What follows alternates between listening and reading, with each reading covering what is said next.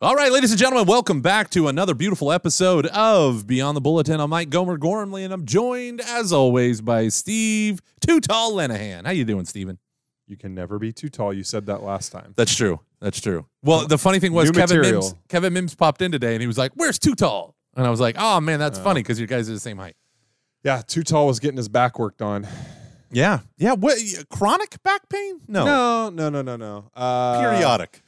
Periodic. Yeah. So one of the things, I mean, I'm sure other people have this too, but like for me as a tall person, my like lower back, Your lumbar. yeah, tends to get a little bit more back pain than like the rest of my back, and it has especially started in my. Whoa, 30s. there's your voice there's coming in my loud voice. and Sorry. clear. Yeah. So, anyways, so I just it was time to. You had to get an adjustment, little adjustment, little crack, Yeah. big crack.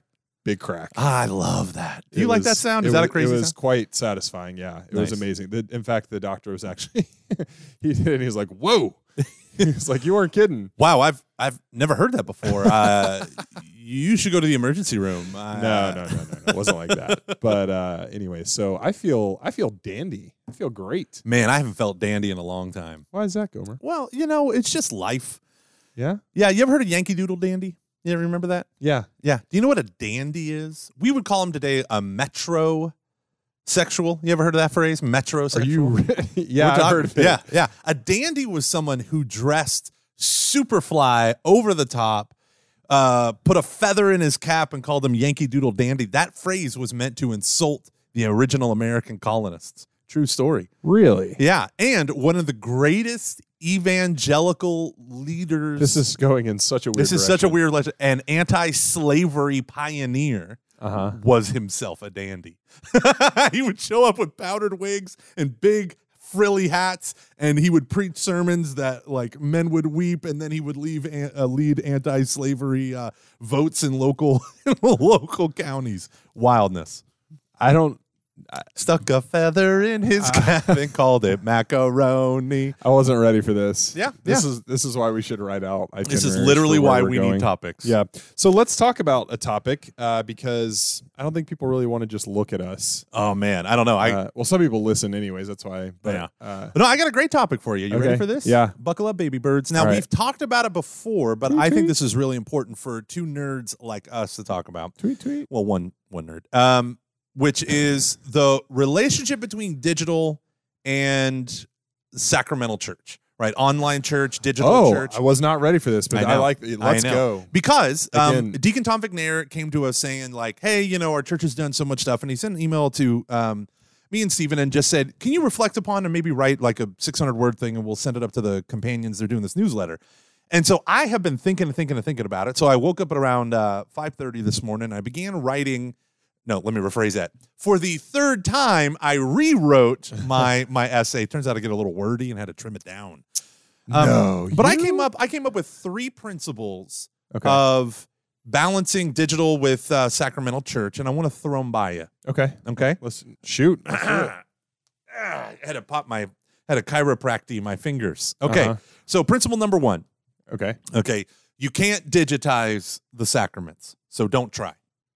Right? Yeah, 100%. 100%. So And the reason for that is because the nature of the sacraments are Christ, becoming present to us, and Christ was incarnational. Christ didn't zoom in to give us the good news. He became one of us in the flesh and blood. So yeah, so we witnessed churches, Catholic churches, trying to do the sacramental thing in a digital way. So in Ireland, to me, this is the most repulsive thing. They had a bunch of kids sitting at home with blessed bread, yeah, and there was a televised mass, and then they gave themselves their first Holy Communion. And yeah. We've had a few people that have requested similar things here. Or you have people that say, why can't I go to confession over the telephone? And the response is usually, well, you can't guarantee privacy. That's not why. That's not the main reason why. That's a good reason why. But it's non-sacramental. You're not with the person, right? And so we end up having this misunderstanding about the relationship between digital and the sacramental. And, if you look at Matthew's gospel, chapter 1, the first 18 or so verses are all the genealogy.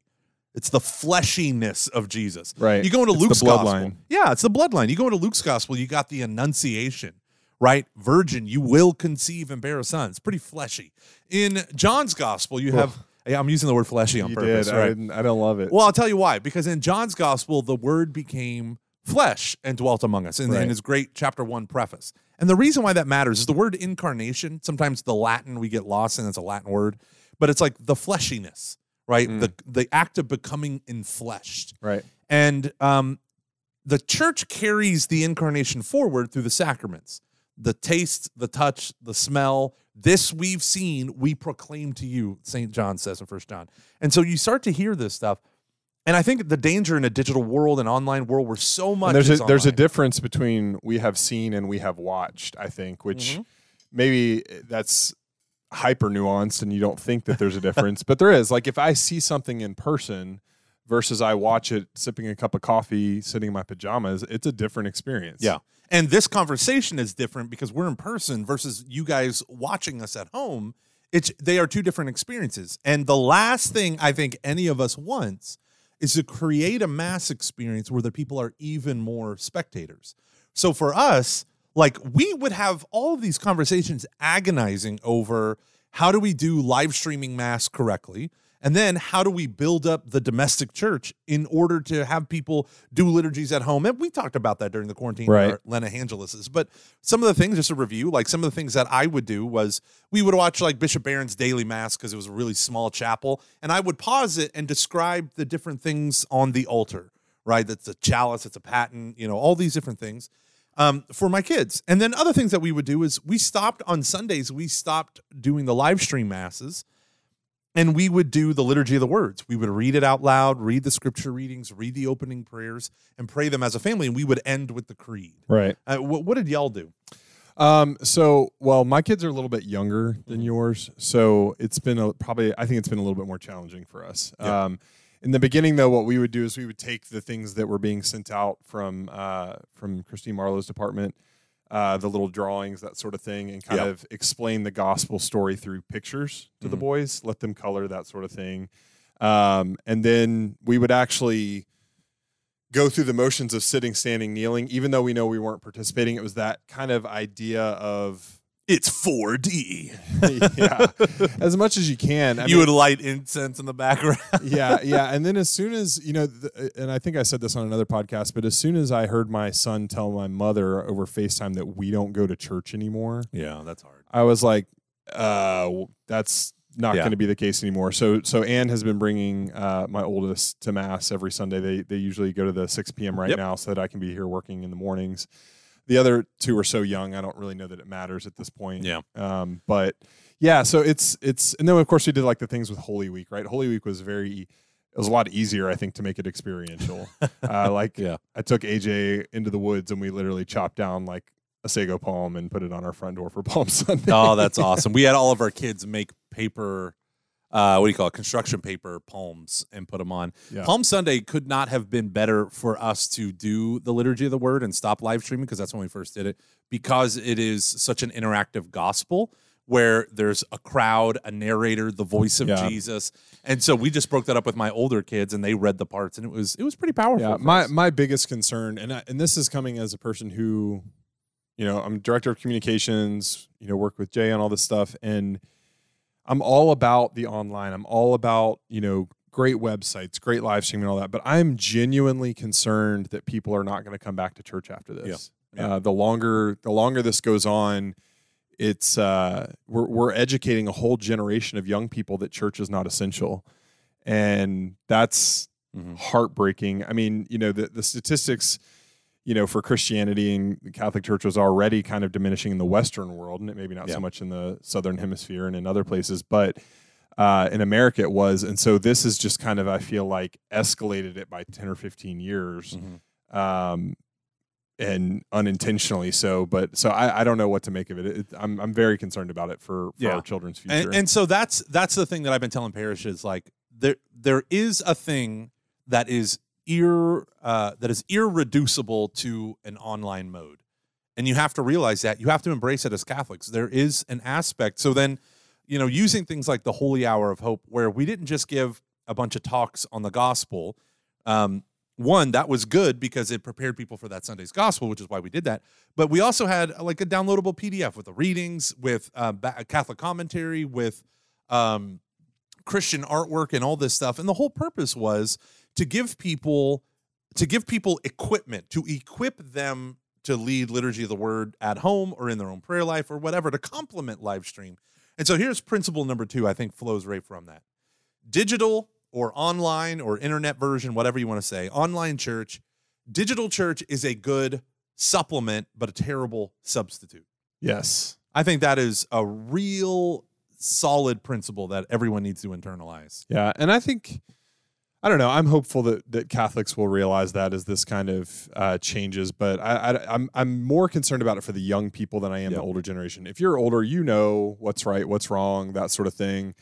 Hopefully by this point the in last life. 6 months won't, or the last 3 months, I don't even know how many months it's been since the whole thing started, but it's not going to persuade you after the last 50 years of your practice. Right, for sure. But for a a high school freshman or whatever it might be, I mean this is going to have a lasting impact on them. So the digital is an excellent supplement. And what I mean by that is Robert Putnam, he's a Harvard sociologist, wrote a wonderful book called Bowling Alone.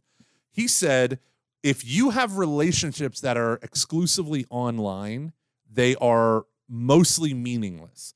But if you have relationships that started in real space, in fleshy space, and then they go online, often that sustains. Yeah. It's just That's like right. letter writing. It's just like, annual vacations.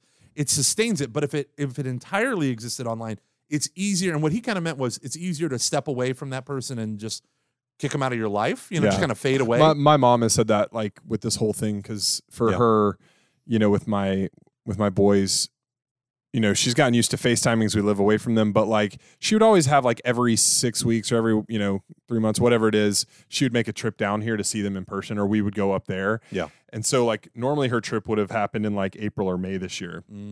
That hasn't happened because of the pandemic. And I was like, Mom, at least we have FaceTime. And she's just like, yeah, but it's not the same. Like you don't understand. Like I need to see my grandchildren. I'm like, I get it. So I think that applies to the sacraments as well. Yeah.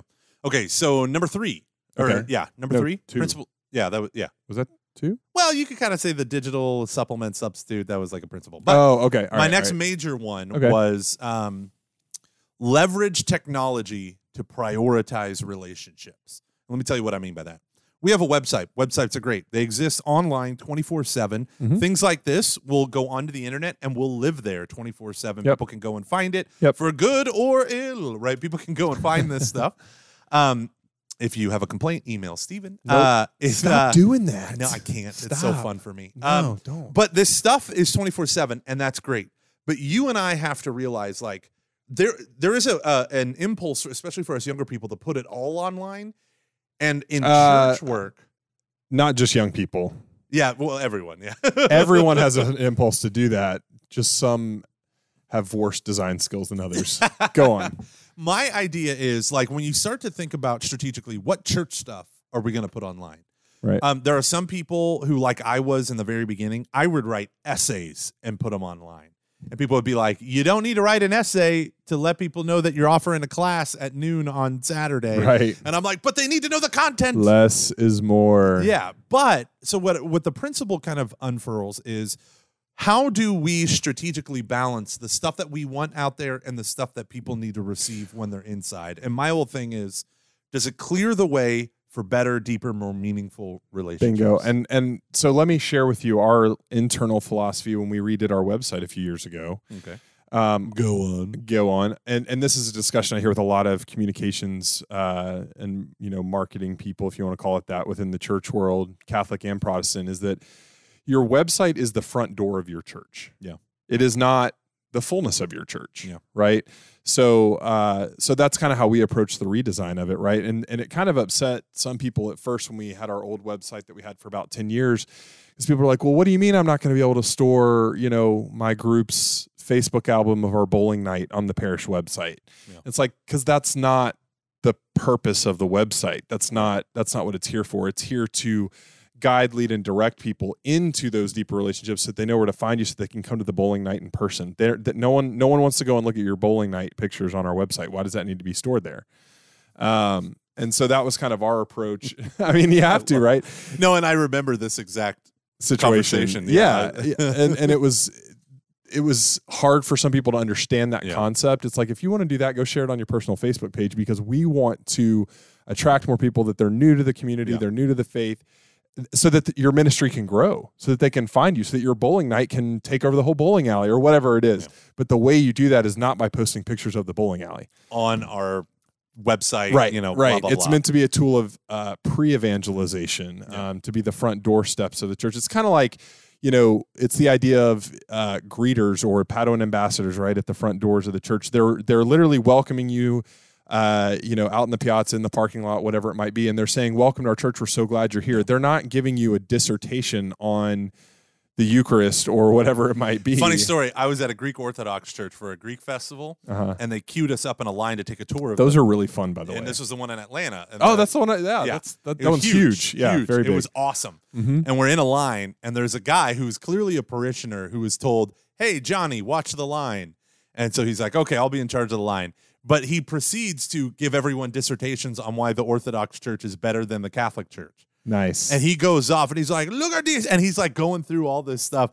And afterwards, I walk in and I go up to the priest in charge and I say, "Excuse me, but the gentleman you have in the line, he's yelling and shouting at everyone about orthodoxy." And he goes, "Is he really?" And I go, "And he's misrepresenting." I literally said this. I go, "And he's misrepresenting conciliar Christology, and you need to put an end to his heresies."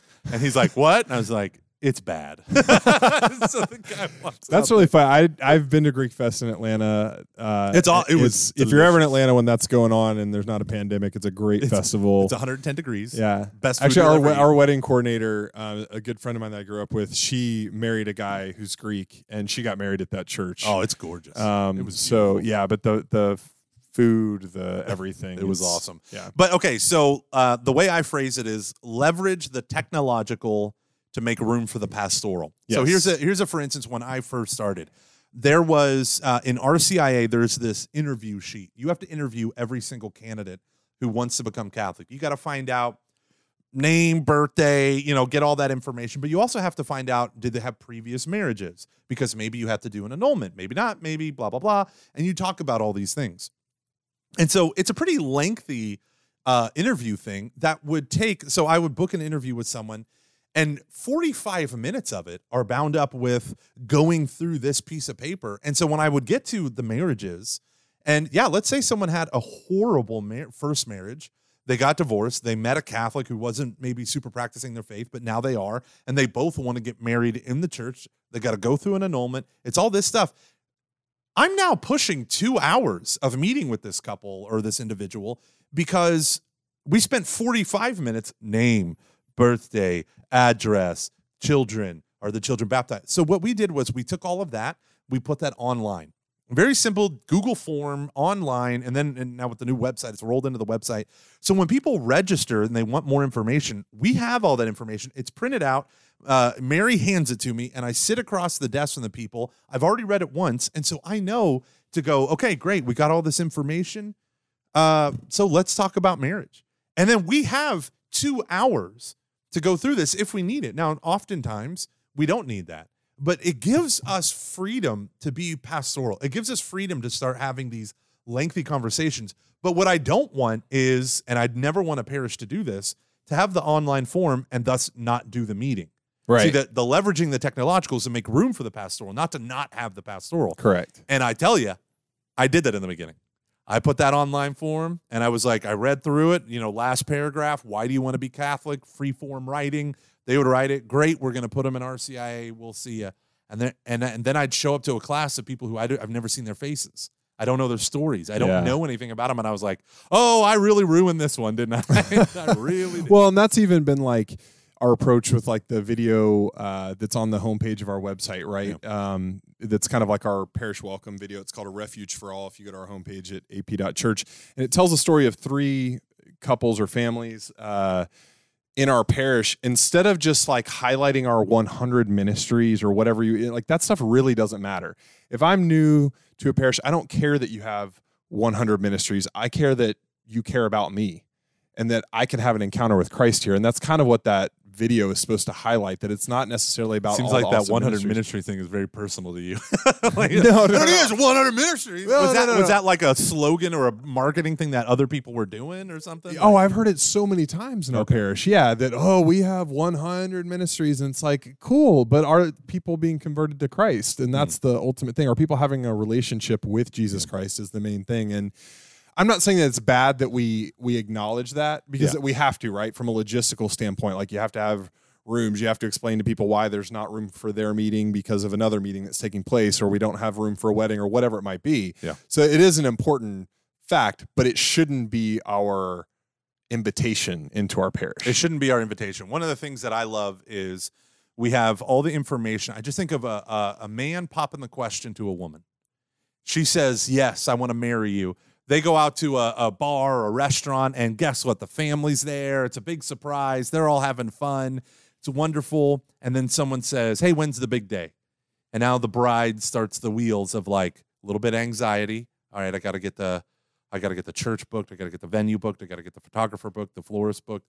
I would love for that bride to celebrate the heck out of that night, go home, log on to ap.church, the website of champions, and get on there and see. Thank you. And be able, and do an hour of reading under weddings or marriage or whatever, and know, like, even have in mind, like, oh, this is what my budget's going to look like for my big day.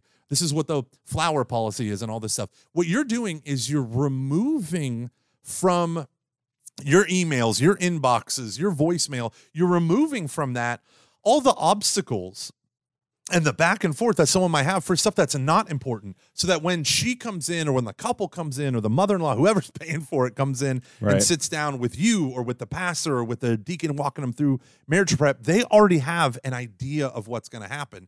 And so now you've created that room. You've created that room for them. And you're also not wasting their time. You're not, and no one's wasting anyone's time. It's awesome. Okay, third-ish, fourth-ish principle. You ready? Okay. I think we're on 4 now. We're on 4. Here we go. Okay. Do it. This is a quote from Jeff Jarvis, a technology author, journalist guy. Do what you do best, then link to the rest. So, oh man, that is huge. Yeah. So do what you do best and link to the rest. 2-pronged approach. Number 1, do what you do best. Is it really your best? Or is it mediocre? Is it something that you're just throwing out there? Do what you do best. Actually try to make it like what your parish or your group or your ministry is good at. If you're going to put it out there, make it the best thing that you're good at.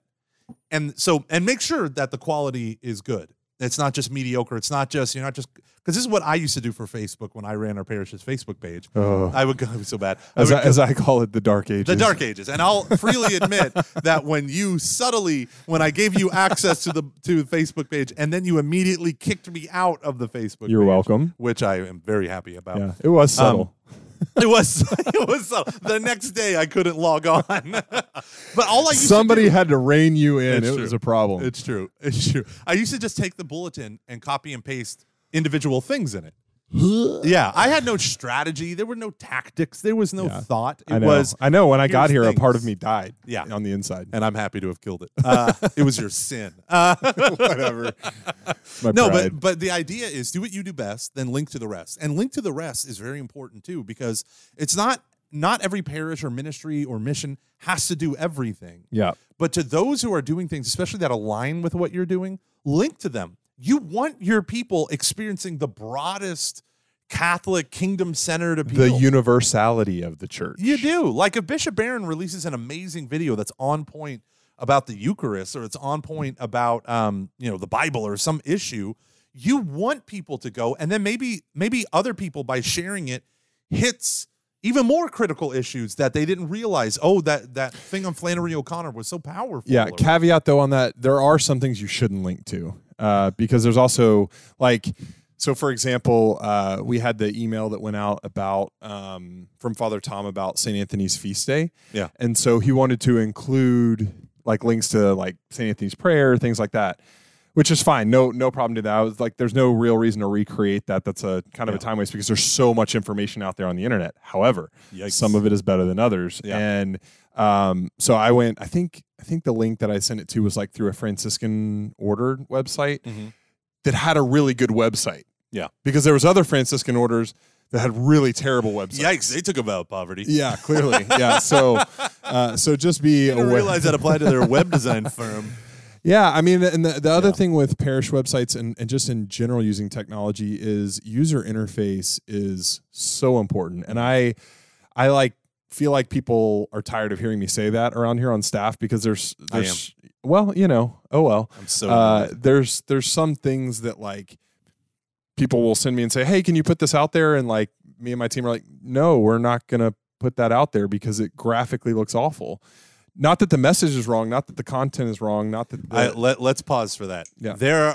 All of our communications people are very opinionated about what they think should be broadcast by our church. Absolutely. So we are the guardians. We are the guardians. We've been entrusted with that part of the kingdom, and we are going because here's why. No, I love it. I love it. If we're going to evangelize and try and reach Christ, it deserves our utmost best effort. Would you say our utmost for his highest? Yes. That's the title of a book. Go on. And we and here's the thing though. We have the time and ability to do it. Not every parish does, and we recognize that. But every parish has a creative technician. No, and that's okay. We're blessed with that, so we need to uphold ourselves to that standard because otherwise it would be a waste of the gifts that God had given us. And so I love when Mary overhauled. Mary is so funny because when she took over the bulletin, she worked part-time for me, part-time for you. Yeah. She took over the bulletin. She began doing this work, and the funniest thing was, she fell in love with design because Mary is very opinionated. She fell in love with design, and she fell in love with the one thing that I see lacking in bulletins everywhere, which is the cultivation of white space. White space matters in how you lay satisfies things out. the soul. I used to be at a church where the whole bulletin, every page, there was a wall of words from side to side. Oh. And I was like, no, you can't do this. So the beautiful layout of our bulletin was immediately copied by multiple parishes to the point where including it was our one colors 5 miles down the road. Yeah, it was our colors, our branding, and it's awesome because some parishes don't have that. Yeah. And so our hope is not like, it's not like Mary was like, "Rawr." No. It's like, there you go. And imitation is the highest form of flattery. Yes. And we saw that with, we've seen that with other things too. And that's I fine. see it with how I dress in imitation of Jay. Oh, I don't know about that. But yeah, Jay so disagrees. user interface. So I said user interface, then we started talking design, which are actually not the same thing completely. not. But user interface is also the functionality of the design. How easy is it for the people using it? And I like to think that ours is pretty usable, pretty friendly. Every once in a while you have a glitch. It's technology. You can't completely And do it's that. within the confines of the WordPress template that you have. Sure, and but stuff like that. when we've evaluated some of the technologies that we use through our website and stuff in the past few years, the first thing I look at is not the back end, but is the user interface, which is kind of frustrating sometimes to our staff members, which I understand. But at the end of the day, the thing that I hope they've heard is that like, I would rather us have to do a little bit more work on the back end if the front end is so flawless for the parishioner. Yeah. And I think that there's this tendency in churches to find something that works for your back end bookkeeper or whatever, makes it easy on their life. And that's like, I'm not about that. Like that person needs to figure out how to up their game and make it work for them on the back end. So as long as the user interface is easy for the parishioner. Yeah. And so that's so important. So UI is like a joke. If you have to explain it, it's no good. My favorite, if I ever got into IT-ish, Sorry, that wasn't website-ish, socially distant. My bad. yeah, that one. It's too close. If I ever had to do that stuff, I discovered the stuff that I would long to do is called content management. You ever heard of that phrase, content management? Content strategy. Content strategy is, where do things belong? Why do they belong there? Why did you name it that? Why did you put it there? Who's responsible for maintaining, gutting, or deleting it? What's your budget around specific parts of the website? Yeah. And I bought a book called Content Strategy from this woman who manages, like Shell.com. And she didn't run their website, but she audits it. And she produces these multi-1,000-page Excel spreadsheets going through multi-100-page, going through the thousands of pages of these massive websites and says, okay, who's responsible for this page? Who's this? Who's this? Yeah. Why doesn't any of this make sense? And then when you start to see it from that perspective, you're like, oh, wow, yeah, a parishioner or a non-parishioner who wants to become Catholic would recognize a phrase called want to become Catholic or want to join our church, but probably wouldn't recognize RCIA here. Right. And most churches have an RCIA here. Yeah. You got to come up with ways that draw in who your audience is. But most of the time, like I used to do, And our I wrote it audience for is me. not someone necessarily who's been here since the beginning. They're going to find it. Yeah. If you've been here since or the a staff Oak Ridge member, days yeah. or a staff member, you're going to find it, because if you don't find it, you know who to email and yell at, and then they'll you'll find send it. to you. Yeah. But that's it. I mean, it's Stephen about Lenahan it's at about the AP. person that is unchurched, that has never been here before, that's new to the Woodlands, that's just coming back to the church for the first Yeah. time. The family that is a devout Catholic family that's moving to the Woodlands, and they're, Yeah. where do I live? Where It's is their a church very behind me? delicate balance to not get caught up in Yeah. what we call church speak. Yeah. It is hard. It is hard it is because certain people will recognize it, but those are the insiders. Yeah. And then you have to say, how much of an outsider do I need to phrase this language? So Yeah. I just find these tools. Those were my big principles, right? So you can't digitize that which is sacramental. Oh man, what was the fancy 1.52 thing that I said? Digital or online or internet version, whatever you want to say. Online church. Digital church is a good supplement, but a terrible substitute. Yes. And then the leverage the technological for the sake of the pastoral, and do what you do best and link to the rest. So those are I think good guiding principles to help. If you have a ministry, if you're one of our St. Anthony's members who's running a ministry and you've been thinking, should I build our ministry a website or even a Facebook page or whatever it might be, the question is start thinking through these things. What's a strategy? And never use more than 2 fonts in an advertisement. Sorry. Yeah. Pet peeve. Yeah. Never more than 2. And so the idea is you got to come up with a strategy. It's not just about blast, blast, blast. Yeah. You got to think these things through because the digital matters, because it is the front door of your church. It's available 24/7. And you're also competing with everything else that people have going on in their lives. And the beautiful thing is, and every one of those things is competing with you. So YouTube is a competitor with St. Anthony, right? The New York Times and the Washington Post and the Houston Chronicle, even though they're all newspapers, we're all competing for, and this is going to sound horrible, but we're all competing for eyeballs. No, I mean, we are. attention. We're 100% right? competing. But the internet makes that it's just a couple words away. We just have if you come to us, we just have eternal life. But that's no big deal. I mean, it is what it is. I don't know. YouTube does have Linus Tech Tips. Linus Tech Tips. That's what I watch for hours on end. You are such a nerd. I am broken on so many levels. I am broken on so many levels. All right. Hey, Let's wrap this up. let's be done. I don't know how beneficial this was to our parishioners, but this is all I've been thinking about for 24 hours. Email us some topics, please. No, we would love to hear from you. So email us at slenahan@ap.church. No. Yeah, you can. Only if it's a topic. If you have a complaint, send it to mgormley@ap.church. And I will forward it to Stephen. God bless y'all. Have a good day.